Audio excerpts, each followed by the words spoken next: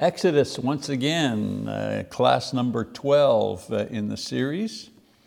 The title of this lesson, The Covenant Between God and Israel. Subtitle, God gives Moses the plans for the tabernacle.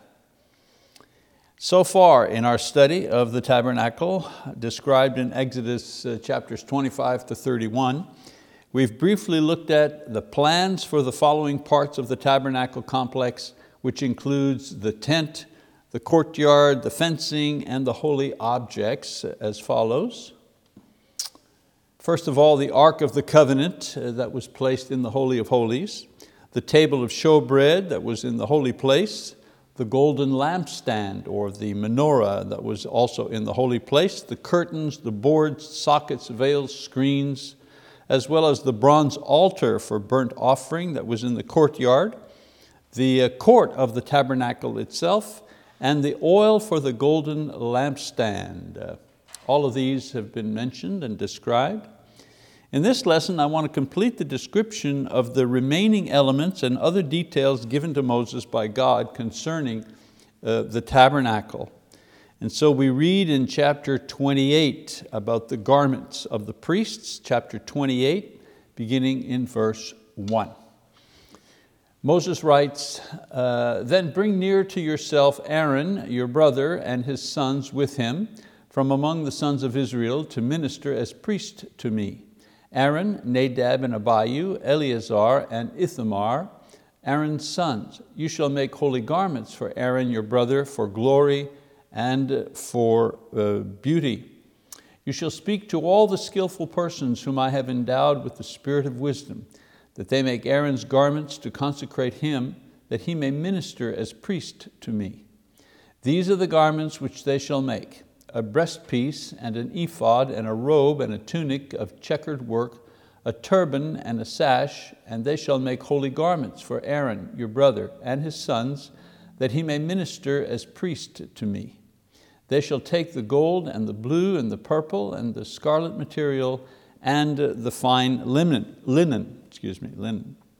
So at this point, God pauses His description and plans for the tabernacle itself, and He begins giving instructions to Moses concerning the ones who would actually be offering the sacrifices, the ones actually who would be serving in the religious duties at the tabernacle itself.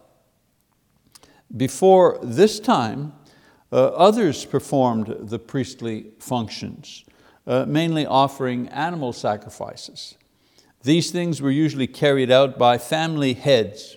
If we go back, Abraham, for example, built altars and offered sacrifices. We read about that in Genesis chapter 12. There also is the example of Jacob offering a sacrifice on an altar that he built to commemorate God appearing to him at Bethel in Genesis 35.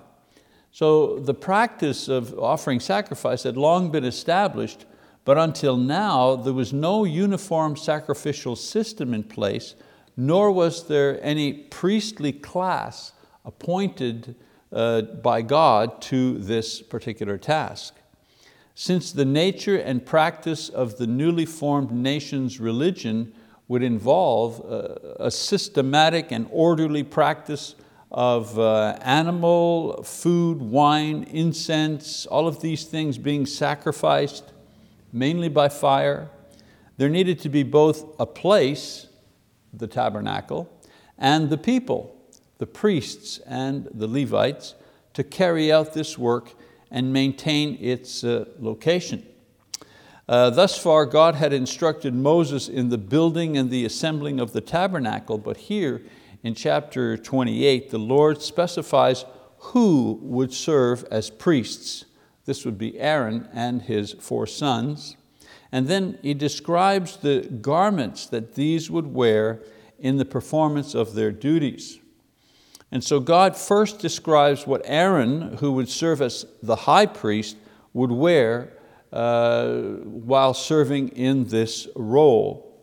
First, an ephod with onyx stones on each shoulder, Exodus 28. The breastpiece which carried inside. It was folded and you could put something on the inside, carried the Urim and Thummim. These were something like die, if you wish, that they would cast to make decisions, yes or no, to find God's will. There was the robe, Exodus 28, and a turban with a gold plate on it, a tunic, as well as a sash. These items were only worn by the high priest. And so the chapter ends by describing the garments worn by both the high priest as well as all others who served as priests. Those who served as priests wore tunics, sashes, caps, linen breeches, which were pants that were secured around the waist and went down to below the knees or to the ankles. With his selection of Aaron, God consecrated only one family to serve as priests. We learn that not long after they were confirmed as priests, two of the sons, Nadab and Abihu, were put to death by God for having burned strange or unauthorized incense on the altar.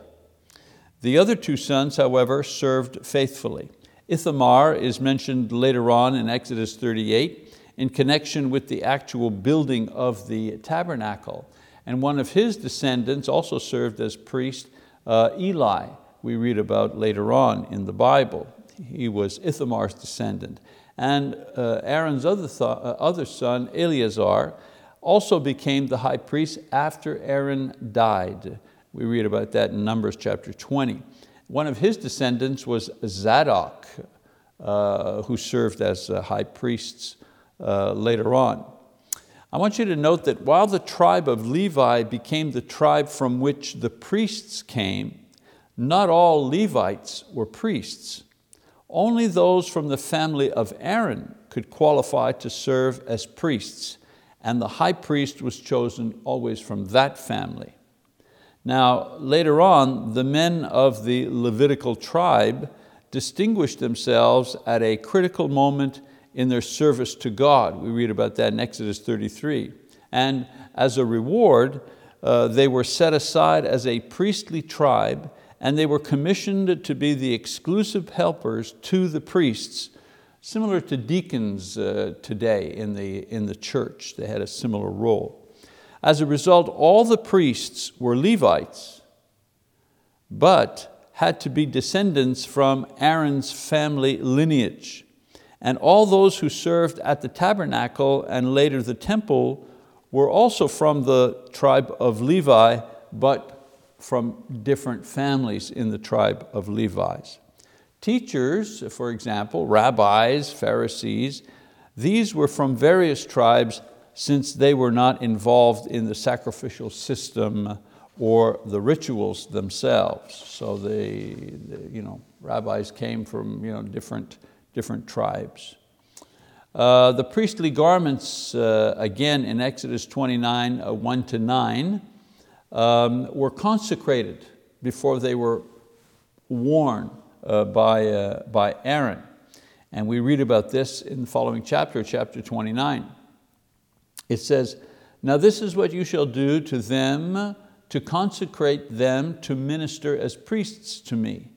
Take 1 young bull and 2 rams without blemish, and unleavened bread and unleavened cakes mixed with oil, and unleavened wafers spread with oil. You shall make them of fine wheat flour. You shall put them in 1 basket and present them in the basket along with the bull and the 2 rams. Then you shall bring Aaron and his sons to the doorway of the tent of meeting and wash them with water. You shall take the garments and put on Aaron the tunic and the robe of the ephod and the ephod and the breastpiece, and gird him with the skillfully woven band of the ephod. And you shall set the turban on his head and put the holy crown on the turban. Then you shall take the anointing oil and pour it on his head and anoint him. You shall bring his sons and put tunics on them. You shall gird them with sashes, Aaron and his sons, and bind caps on them. And they shall have the priesthood by a perpetual statute. So you shall ordain Aaron and his sons." So once Aaron and his sons are chosen to serve as priests, God instructs Moses in this ritual to perform in order to sanctify or to set apart these individuals for the particular work or service that God has intended only for them. In this case, it was to confirm that Aaron and his sons and their descendants would always serve as priests to the nation of Israel. Now, in this passage, we see that the high priest wears the tunic, the robe, the ephod with the breastpiece attached, and finally the turban with the gold plate with the words, "Holy to the Lord," engraved on it. This order of dress was to be repeated by Aaron and followed by every high priest that came after him. Note also that Aaron's sons, as well as every priest who would come after them, wore much simpler garb. Tunics, sashes which were used like belts to pull their clothing tightly onto their bodies. They also wore caps on their heads. Serving perpetually as priests meant that so long as the law remained in force, no one from any tribe other than Levi and no one from any family other than Aaron's family would be allowed to serve as priest or high priest. Perpetual in this context does not mean forever, but rather as long as the conditions permit. So we go to the consecration ceremony. The ordination ceremony followed this procedure. First, the presentation of the offerings that accompanied the ordination. A young bull, 2 rams, unleavened bread and cakes, and unleavened wafers in a basket. These were presented to the Lord and represented by Moses. And this was done when the tabernacle was completed. And sometimes it's a little confusing, God is giving the Jews, or giving Moses to give to the Jews, ordinances and laws, many of which would only be fulfilled once the tabernacle was built. And so it wasn't happening right away. We're just getting the plans of what they ought to be doing or will do once the tabernacle is complete. And in the following chapters, we read about the tabernacle being complete and them beginning to fulfill these requirements. But anyways, as far as the consecration ceremony is concerned, these were the elements that had to be presented or sacrificed. Next, the priests were washed with water, most likely in the laver that was situated in the courtyard exactly for that purpose. Then Moses was to dress Aaron with the high priest's special garments explained earlier. And then Aaron was to be anointed with oil poured on his head, a ritual used to denote that a person was being chosen or set apart for a special role or task. Many times this was done for prophets or kings, or in this case for priests. And then Aaron's sons are dressed for their particular service. We read about that in verses 8 and 9. Then there was the offering and the consumption of the sacrifices, which were sacrificed in the following order. First, the bull as a sin offering. This offering was done to atone for or take away the sins of the priests that were being ordained. This established the core idea that sin causes death and a life must be offered to remove sin, to atone for or to redeem sin. So there's always death involved. Before Aaron could offer sacrifices to atone for the sins of the people, a sacrifice had to be made to atone for himself, since even if he was the high priest, he was still a man, and thus he was still a sinner. Then the offering of the first ram in Exodus 29, 15 to 18, as was done with the bull, Aaron and his sons laid hands on the animal, it was killed, and blood was sprinkled around the altar. Then the animal was cut up and washed, and then completely offered on the altar. Nothing was kept of the animal, so the sacrifice was to signify thanksgiving and gratitude to God. A whole offering, whole burnt offering, everything was offered to God. Then they offered the second ram. This ram is called the ram of ordination because its blood was used not only to make atonement, but primarily to ordain Aaron and his sons. This was signified by first dabbing the blood of this ram on the lobe of the priest's right ear, on his thumb, and on his big toe. This signified the dedication of the entire person to God.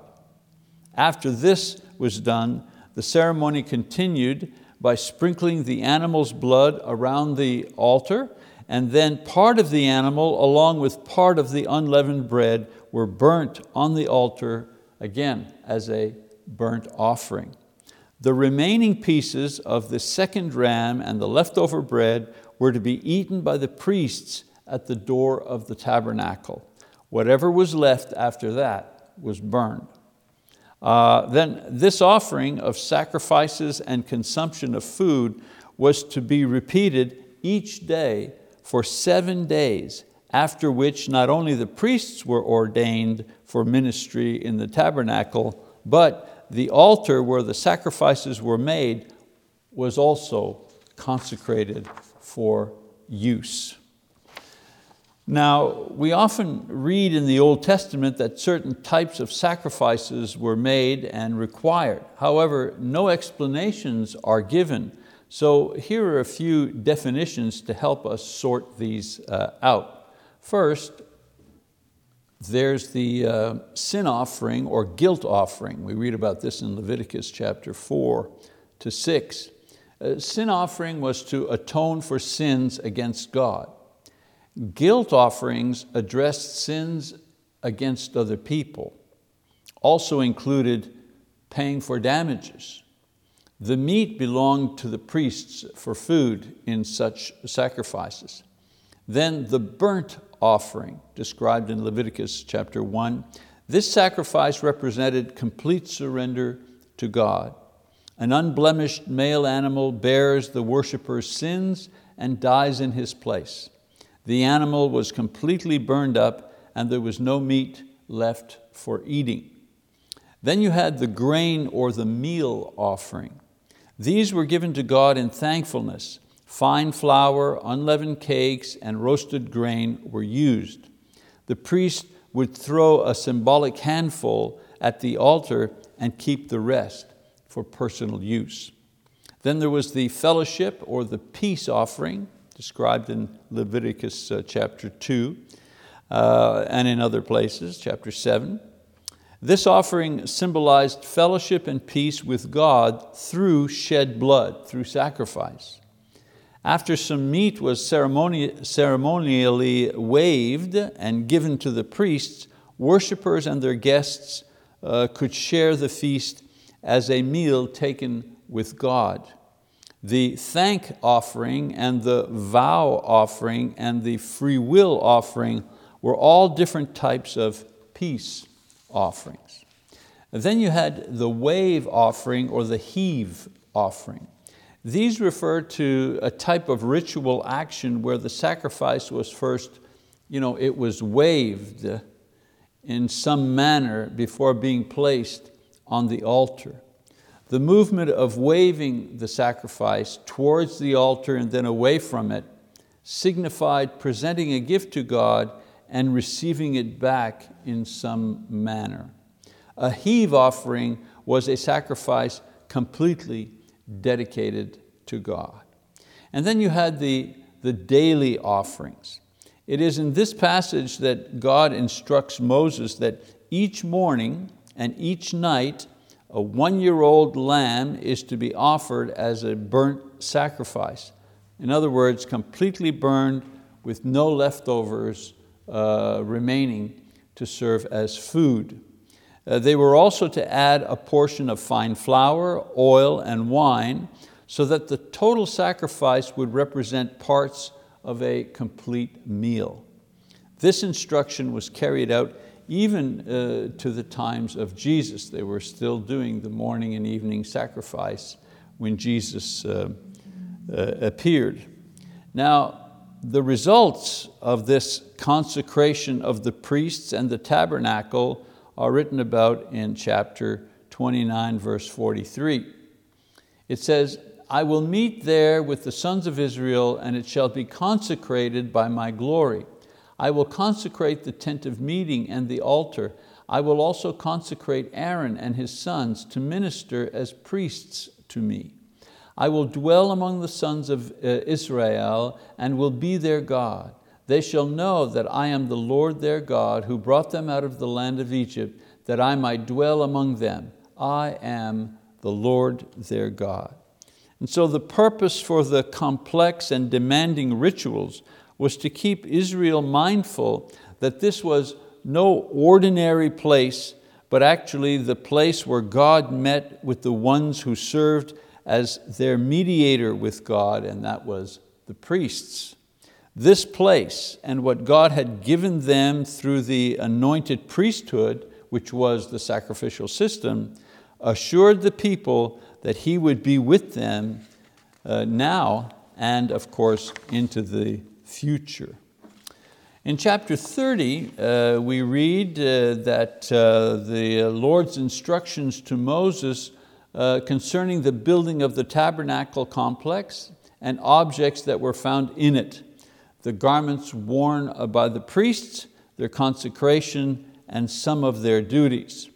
4 things remain. First, the altar of incense, spoken of in Exodus chapter 30, verses 1 to 10. The altar of incense was an 18-inch square table. It was 3 feet high, with horns on each corner and rings with poles for carrying, and a molding around its top. It was made of acacia wood, and all of it was covered with gold. It was placed in front of the veil that led into the Holy of Holies, where the ark was located. Each morning and each evening, a priest was to burn fine incense, which was made especially for this purpose and for no other purpose, just for this purpose. This incense, this special incense, was burned on this altar so that there was always a fragrant aroma in the tent 24/7. No other strange or unauthorized incense was to be used for this twice daily ritual. And this is why we learn that Nadab and Abihu, Aaron's sons, were killed because they offered unauthorized, or what was called strange fire, on the altar of incense. No burnt meal or drink offerings were to be made on this altar except on the once yearly Day of Atonement, when the high priest would sprinkle the blood of the sin atonement, which was sacrificed on the altar that was located in the courtyard, and then would be brought into the holy place and sprinkled on the horns of the altar of incense before going into the Holy of Holies to do exactly the same thing on the Ark of the Covenant. So the sacrifice was made on the altar in the courtyard, the blood was brought into, sprinkled on the altar of incense, and then the high priest would enter the Holy of Holies and sprinkle that blood on the Ark of the Covenant. And so the cloud that was produced by burning the incense would represent the presence of God with His people, located in the Holy of Holies. In other words, God dwelled there in the Holy of Holies, above the Ark of the Covenant, above, between the angels. That's where God dwelt. A second thing that is described is attacks. The emphasis here is how the tabernacle and its work would be funded. A half shekel paid by each adult 20 years and over, according to census records. So this tax was seen as a form of personal dedication to the Lord for those who were not priests. Just as the priests purified and the objects in the tabernacle were consecrated, the people themselves were devoted to the Lord by offering this tax to sustain the priests and to sustain the tabernacle. In other words, they participated in all of this through the paying of this tax. And then one other object, and that is the bronze laver in chapter 30, beginning in verse 17. It says, "The Lord spoke to Moses saying, you shall also make a laver of bronze with its base of bronze for washing, and you shall put it between the tent of meeting and the altar, and you shall put water in it. Aaron and his sons shall wash their hands and their feet in it. When they enter the tent of meeting, they shall wash with water so that they will not die. Or when they approach the altar to minister by offering up in smoke a fire sacrifice to the Lord, so they shall wash their hands and their feet so that they will not die. And it shall be a perpetual statute for them, for Aaron and his descendants throughout their generations."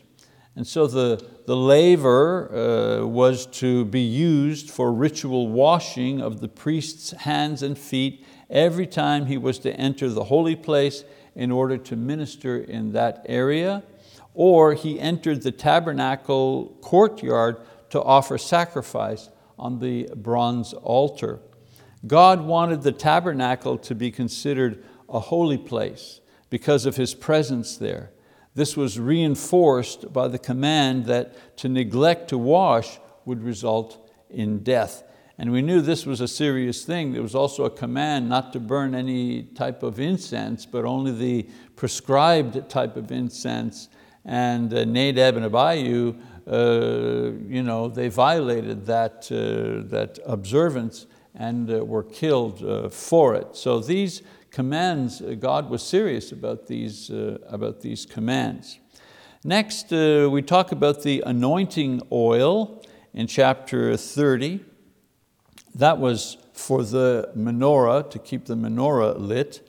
God provided instructions for the production and the use of a special type of anointing oil which was only to be used by the priests in connection with their ministry at the tabernacle. God deemed it to be holy, and whatever it anointed became holy. This was meaning separate unto God and for His purpose. Whenever you hear holy, this is holy unto God, it means He's taken it and made it separate for His own particular use. This is why personal use was forbidden of the oil or the incense, because it was holy. It was designed to be used only in the tabernacle, only for God's specific purpose. And then there was the incense that talked about in chapter 30, verses 34 to 38. The instructions for making and using the incense were similar to the ones for making the anointing oil. A detailed recipe is given. The required ingredients were rare and expensive. The incense itself was to be regarded as holy. No one was to produce or use it for personal use, and breaking this rule, again, punishable by death. This incense was primarily used on the altar of incense located in front of the veil that hid the Holy of Holies from view and separated it from the other room, the holy place. And so we get some final instructions from in chapter 31. Once the commandments and the plans for the tabernacle are given to Moses, God also appoints and empowers with wisdom and ability 2 craftsmen who will direct the construction of the tabernacle, Bezalel and Aholiab. These are the 2 men blessed with special abilities who would design and who would make many of the objects for the use in the tabernacle. After this, God reviews briefly all of the items He has previously described to Moses from chapter 25 to chapter 30. He then reviews once again the importance of keeping the Sabbath day holy. Otherwise, all the commands concerning the tabernacle and the spiritual exercises performed there by the priests on behalf of the people would be of no use. If they violated the Sabbath, what was the point of going in and offering sacrifice to God? So most of the instructions given to Moses had to do with the building of the tabernacle, its furnishings, the garments for the priests, and the details concerning their service before God on behalf of the people. The command to keep the Sabbath, however, did not require the use of the tabernacle or the service of a priest or a sacrifice of any kind.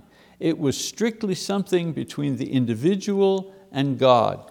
And the Lord reinforces this idea one last time before Moses leaves the mountain in order to bring the people the law of the covenant and the plans for the tabernacle and the place where God will meet with the Israelites, the people chosen to be in this covenant relationship with Him.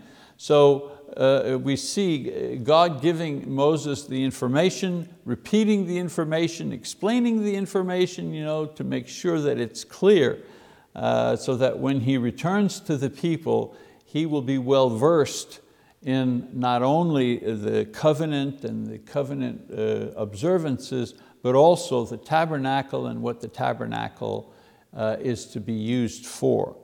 Well, we'll stop here in our textual study and we'll take a look at perhaps a couple of lessons here.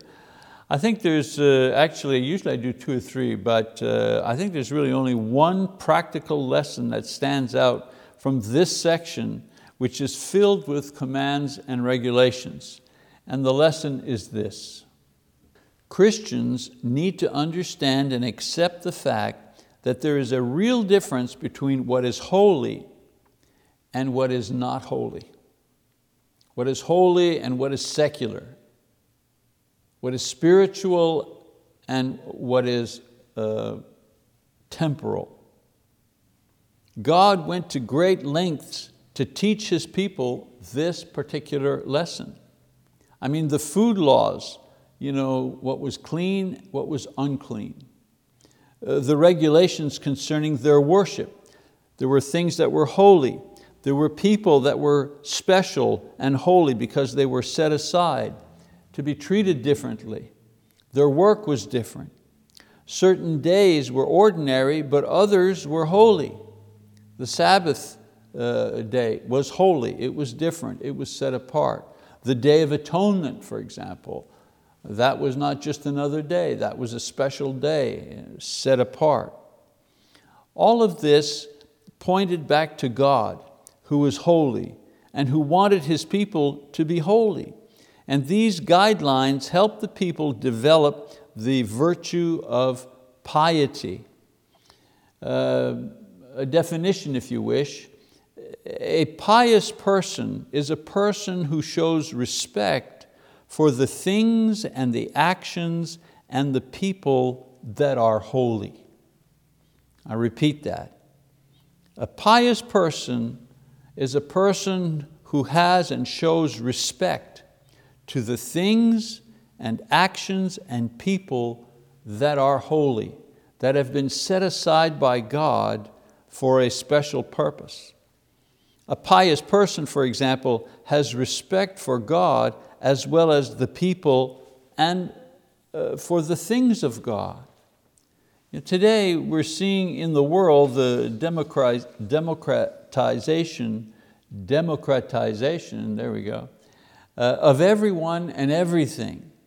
Corporate presidents of multi-billion-dollar companies employing tens of thousands of people, they dress the same as the intern in one of their companies that works in the mailroom. We treat presidents and those who have achieved great things because of skill or courage, we treat them in the same way as we treat the guy who's never had a job. We pay no respect to anyone, and that's like our badge of courage. It's our badge of belonging to this generation. We're not impressed by anything. That's fine for a society where everyone is human and no one is perfect. But it can't work like this in the church, because here God is among us.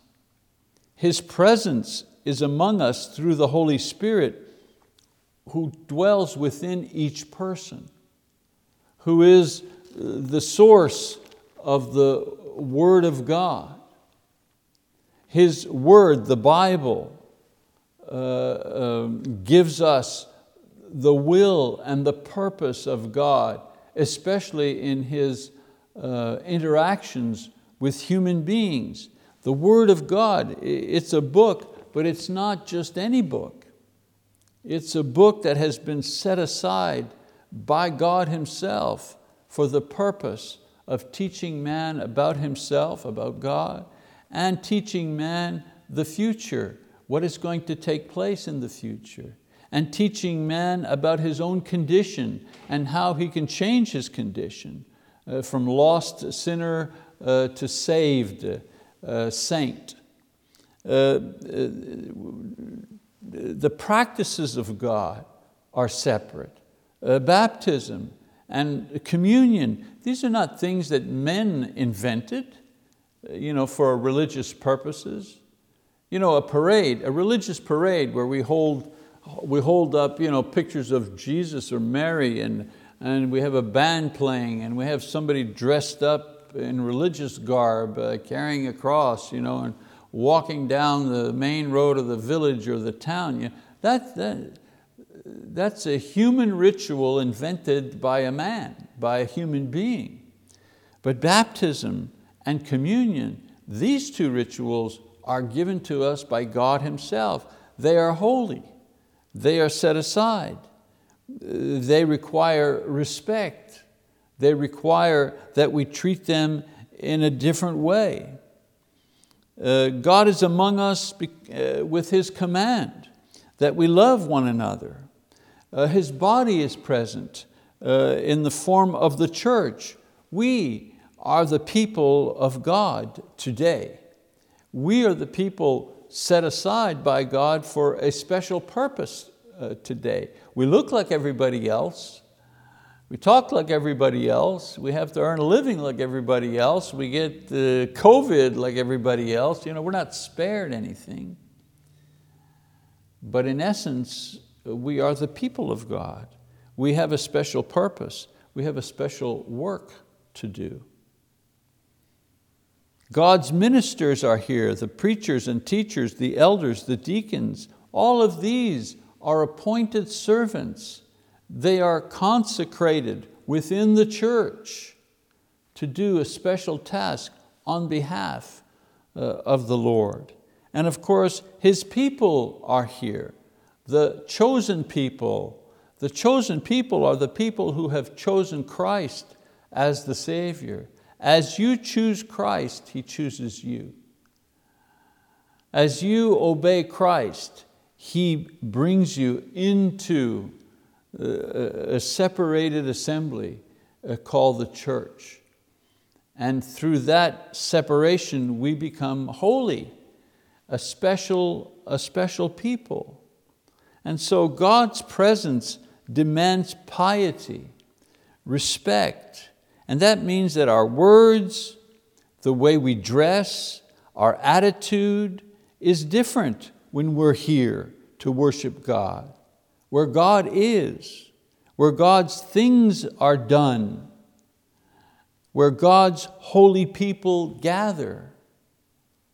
We need to make an effort to separate what is holy from what is unholy if we wish to draw nearer to a holy God. And our God is, if anything, He is holy, and He requires us to be holy as well. All right, well that's our lesson for today. One more to go, and I pray that you'll be with us for that as we wrap up the book of the book of Exodus. And next time I'll be giving you information on where you'll be able to get some great additional resources that we are providing for this book. So we'll see you next time. Bye-bye.